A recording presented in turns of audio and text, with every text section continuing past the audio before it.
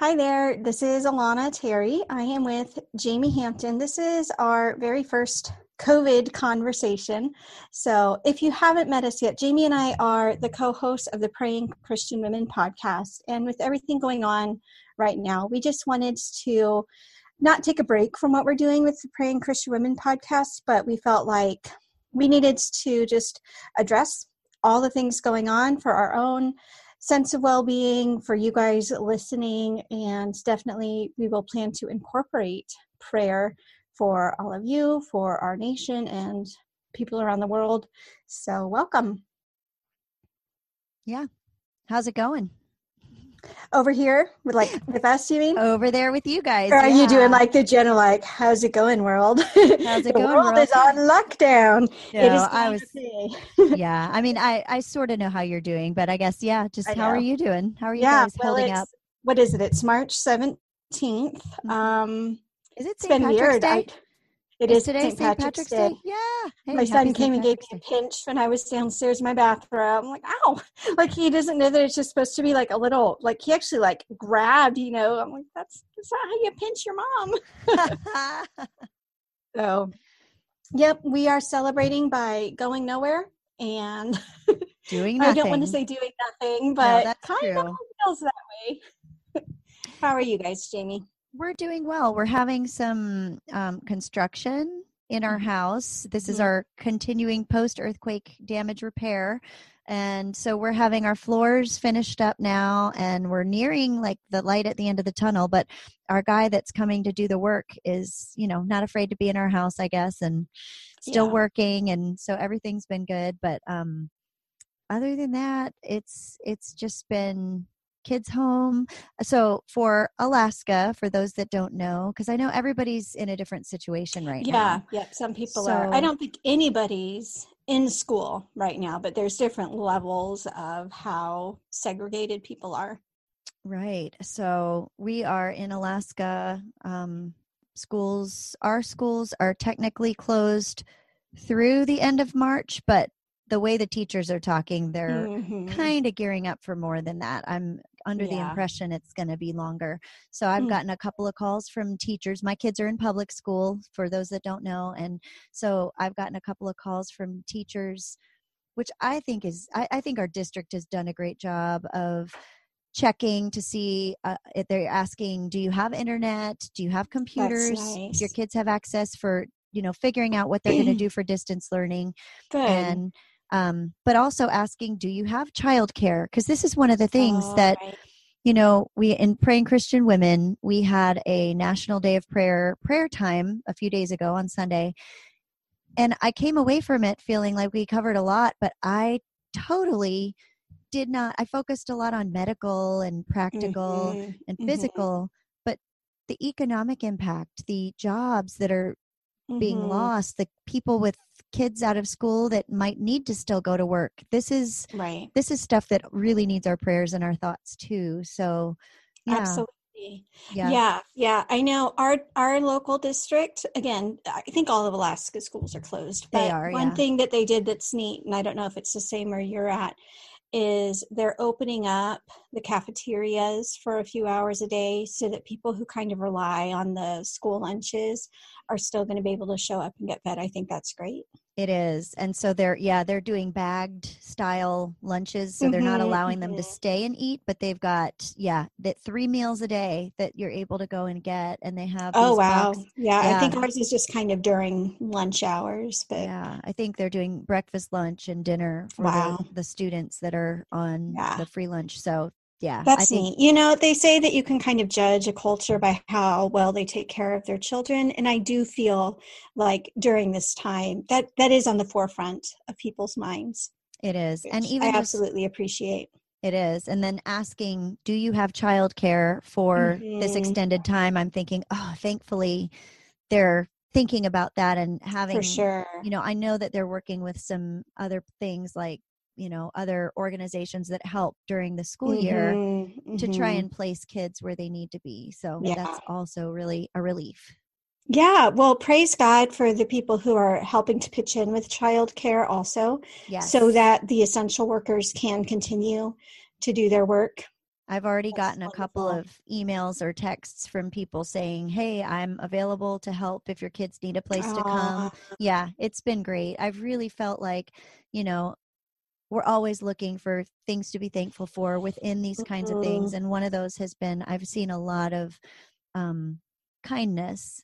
And, Yeah. we hear a lot about hoarding and toilet paper and all of that, Mhm. but Mhm. there's been a lot of kindness too. And I really appreciate Absolutely. that. I Let me really do share. also. I want to share a story about my neighbor that I just think is so sweet. So I have a neighbor, and I've been worried about her and checking on Mhm. her because she's Mhm. in her mid 80s. She has compromised lungs, and so I'm asking, do you need stuff from the store? Right, And right. the other day, she said, "Well, I don't need anything, but can you swing by because I need to give you something." So I went, and she has a friend who's 100 who is in Mhm. an assisted living home like several miles away, and she had been talking to that person asking her Aw. if she was okay, and she said, "I'm okay." And she's like, "I sure wish though." She's like, "If I just want a piece of toast, like nobody's able to go." Toast. Aw. And so my neighbor, the 80 something neighbor, Mhm. bought a toaster and a loaf of Aw. bread and Aw. a big jar of jam, and asked if I could deliver it to this assisted living facility. Now they didn't let I me in love the that. door, but Right, they right. took the bag of stuff and they set up the toaster for her. And I'm That's thinking, awesome. yeah, here's this person that could be huddled in fear, worrying about Mhm. herself, and she's thinking of others. I love that. That's neat. Well, Yeah. and for the 100-year-old, that means she was a teenager during the Great Depression, or pretty close to a teenager. I find it so interesting because you and I are still, I don't even consider myself middle aged yet, but, I might be. so, and no, I don't think so. Not if you're going to live to 110. That's right. All right, I'll So, take that. I do feel like I was even talking to the kids. My husband is going to work, but comes home for lunch now and is kind of on reduced hours. But anyway, we were talking. He was home at lunch, and we were all just hanging out in the living room talking. And I was telling the kids, because I had heard about this thing where they're having students sort of write essays about this experience, and they're going to save them, as historical first person documents. Wow. And I was talking to the kids like, this is probably going to be the thing that your grandkids ask you about, Hmm. and maybe it's not going to be, maybe it's going to blow over and it's going to be kind of like a Y2K, how everybody was worried and then everything was fine, but maybe it's not. And I feel like people who have lived through these things before have such an interesting and unique perspective. I was talking to a Facebook friend, and her husband lived through the fall of the Soviet Union Wow. and is seeing some parallels. And I don't say that to make people freak out, but almost the opposite. Like, people have lived through hard times like these before, and it always does feel like it's not quite the end of the world, but almost to that degree of seriousness. And I think sometimes having a historical perspective, like someone in their hundreds would, so what she lived through the Depression, through World War I or World War II. What else, through the whole Cold War and all of that. I just think that, yeah, people who have that life experience behind them probably have a lot of insight and wisdom. I think so too. Someone I've heard several times, I've seen posted, there's a quote from C.S. Lewis, and it was in like the dawn of the hydrogen bomb, I guess. How do we live in an atomic bomb age, kind Mm-hmm, of? mm-hmm. And he kind of says, well, we'll do it the same as people lived when there was, the plague, and when Oh, people yeah. had to Mm-hmm, deal with, man, there were several others, and he said it way mm-hmm. more eloquently than I did. But Yeah, just basically, these things happen, but there is a before and after for all of this stuff, that's true. And so I Mm-hmm, think for this, there'll probably be a before and after, and the after mm-hmm. probably isn't going to be just we never hear about it again. I mean, Right. I think the extent to which life has changed for us has changed something fundamentally, Yeah. But that's not to say that it won't be like, I mean, there have been other epidemics and Yeah. pandemics. And what an amazing time where we do have the medical research that we do. I know that the fear is hospital shortages and not enough ventilators, but how amazing is it that we have those things to begin with? So sometimes just putting it into that kind of perspective is really nice. And I feel like one of the neatest times about living right now in this exact minute is my family's healthy. We've got food. My husband's job is looking pretty secure because he's considered an essential worker. And yes, it's scary, and yes, it's stressful, but I'm learning to appreciate things so much more, so that every day when I wake up and don't have a sore throat or a fever, like I'm so constantly just thinking about those things. So in a way, that's good. I mean, we really should all be striving to live that way, whether we're in a pandemic or not, just appreciating these everyday things. And for those of you listening who are kind of, who are scared, I don't think there's a single person in the world who's not scared right now, but it's so beneficial to just take time to think about the things that you can be thankful for right now. Because there's so much uncertainty and there's so much that's absolutely out of our hands. But we can choose to be grateful, and that makes such a huge difference. Yeah. My husband and I were talking last night about just how different this would look if this particular illness was targeting children. Because a lot it of would be times, terrifying. I know. and not to minimize our elderly and Absolutely. our immunocompromised people out there, and some, immunocompromised children. We don't want to in any way minimize those losses. Absolutely. But if we had this whole other spectrum of people, it would really heighten the fear and the panic, I think. I think that to be able to be thankful that, okay, for the most part, as far as I know, at this moment, there have not been any children tend to be really not having as bad symptoms, and definitely no deaths among children that I know of. Right. And like you said, that does not diminish the seriousness of this. It does not at all. But it's one of those things you can look at. Okay, if we're going through a pandemic, praise God, it's not impacting the kids. Yeah. That's not to say that it's not scary in a lot of other ways, but it's just one of those examples of finding the things that you can be thankful for right now. Like, I'm so thankful that this is coming where we're moving on towards spring.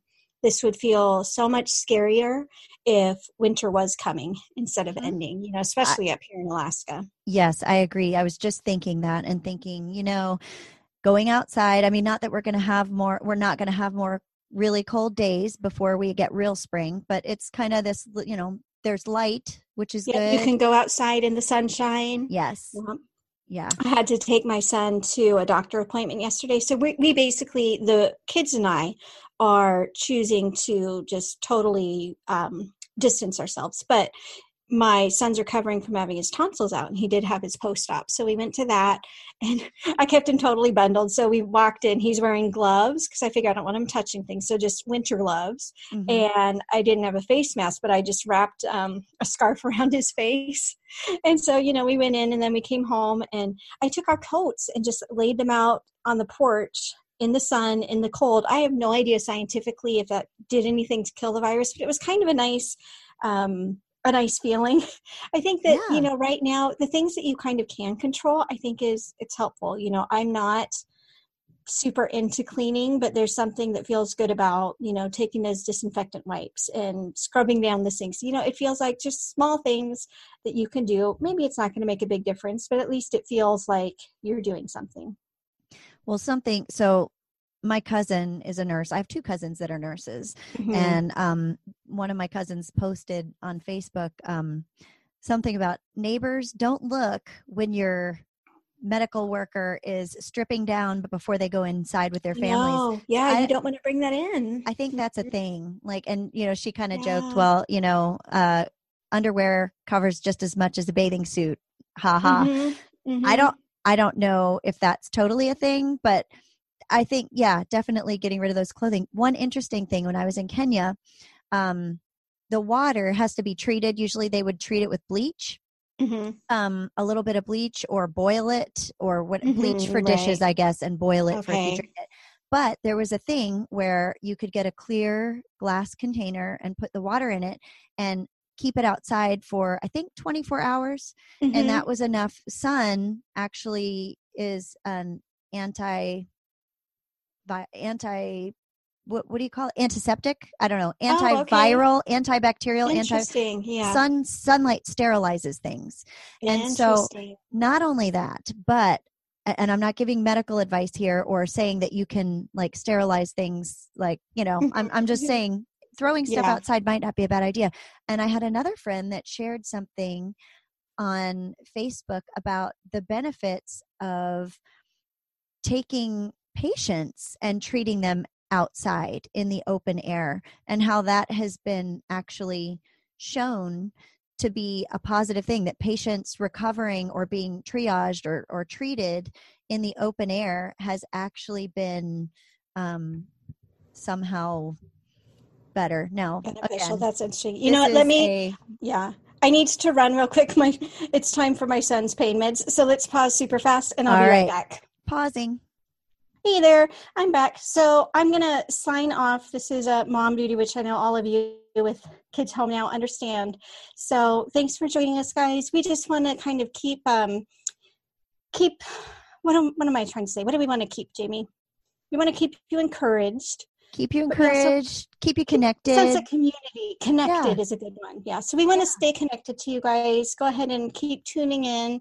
And I don't know that we've decided for sure like how often we're going to jump on and do these recordings, but I know it's going to be important for us all to just kind of pull together right now. So I'm going to run. Jamie, would you mind closing in prayer, and we'll talk to you guys soon? All right. Absolutely not. I'm not going to pray. It's just not going to happen. Okay. All right. Well, there we go. Bye, guys. Just kidding. I'm going to pray. Yeah, definitely. We just want to, these conversations aren't intended to be instructional. It's just to get together and stay connected with you guys. And, but we definitely want to end with prayer each day that we do this, because it's so important. And we just want to encourage you that if there's one thing you can do while you're holed up in quarantine or isolated from the world, you can pray. And your prayers are powerful. And don't ignore the callings that God is placing on your life. So let's say you're reading through the news headlines and something jumps out at you.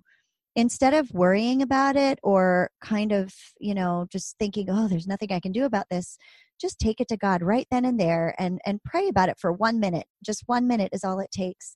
And the other thing, though, is don't be overwhelmed with your prayers, because there is so much out there. This information is just coming at us at light speed.